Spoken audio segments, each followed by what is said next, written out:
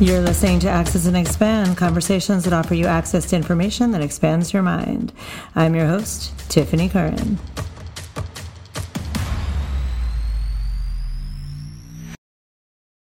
Hey, I'm just sitting here with my dogs, so you might hear some walking around of those little paws, the little paws hitting the floor or sipping of water. But I just wanted to take a minute to talk about, I don't want to say an anti-Valentine's Day thing, but a reframing.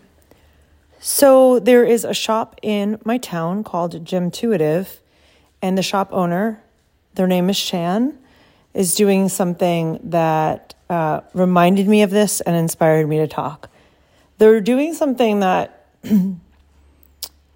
allows you to buy a rose quartz pouch, like a pouch with rose quartz in it and a little note, and then to pass it on to someone. And you can leave it, wherever, or you can hand it to someone. Hi, Mama. And I love this, and this is my issue with Valentine's Day. Not what Gemtuitive, not what Shan is doing, but my issue with Valentine's Day is it puts a lot of pressure on people who are partnered to show up in a way that is glamorized by the media, society, shops. And I don't take anything away from shops who are trying to sell their items, But there's this thing where there's an expectation for gifts, for romance, for feeling joy and love. And it also, in my opinion, alienates the people who are not partnered or who've lost partners, which has been pretty extensive these past few years. I've known personally more than a few people who've lost their partners this year. So how can we use this time of love, Valentine's Day, to lift the spirits of others and ourselves without putting any pressure on ourselves or our partners, our friends?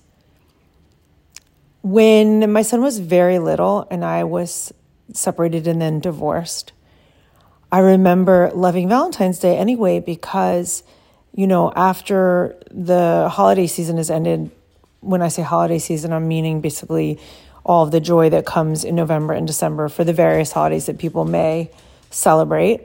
I recognize also that not everyone celebrates those holidays, but January is a little bit of a lull. So I have a Capricorn in my life, and his birthday is in January. So through that time, it still feels very joyful to me. And then it just feels like a thud of grayness and rain and snow and ice and bitter temperatures. My dog is licking her water like it's a job, like it's her job. So I started bringing Valentine's to people that I knew that worked in town. And I started giving them to people that I didn't know. I started, when I'd leave the bank, I'd put a heart-shaped lollipop in the teller's tube or whatever. And after I paid a bill for a restaurant or even in a clothing store or whatever, wherever I was, I would, after I left, leave a little heart with like a very benign note so they didn't think I was, hitting on them or whatever. But this matters, because for those who aren't partnered or aren't happily partnered or who have just lost a partner, this holiday can feel brutal. And we can't take that away from people, and it's not our job to do that. But we can soften that a little bit by just letting this day of love be about love of one another and love of community and friendship. Tomorrow I'll be recording a guided meditation for love. And it will be for self-love, for community love, for love as the idea of love exists, instead of finding love, keeping love, sustaining love, growing love. Just the experience of being love and being surrounded by love. So I hope that you'll tune in and listen to that. And I hope today you'll give yourself a little love. And if you can't give yourself love, at least give yourself patience and release the judgment you might have around yourself for not holding love in your heart.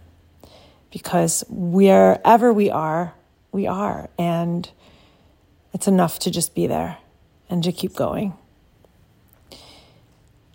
Thanks so much for listening. I encourage you to reply to this by leaving a comment below or sending me a message.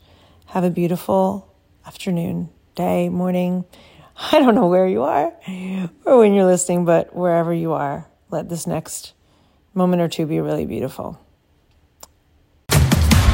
Thank you for listening to Access and Expand the Conversations with Tiffany Karen. If you like this, please go ahead and share the link.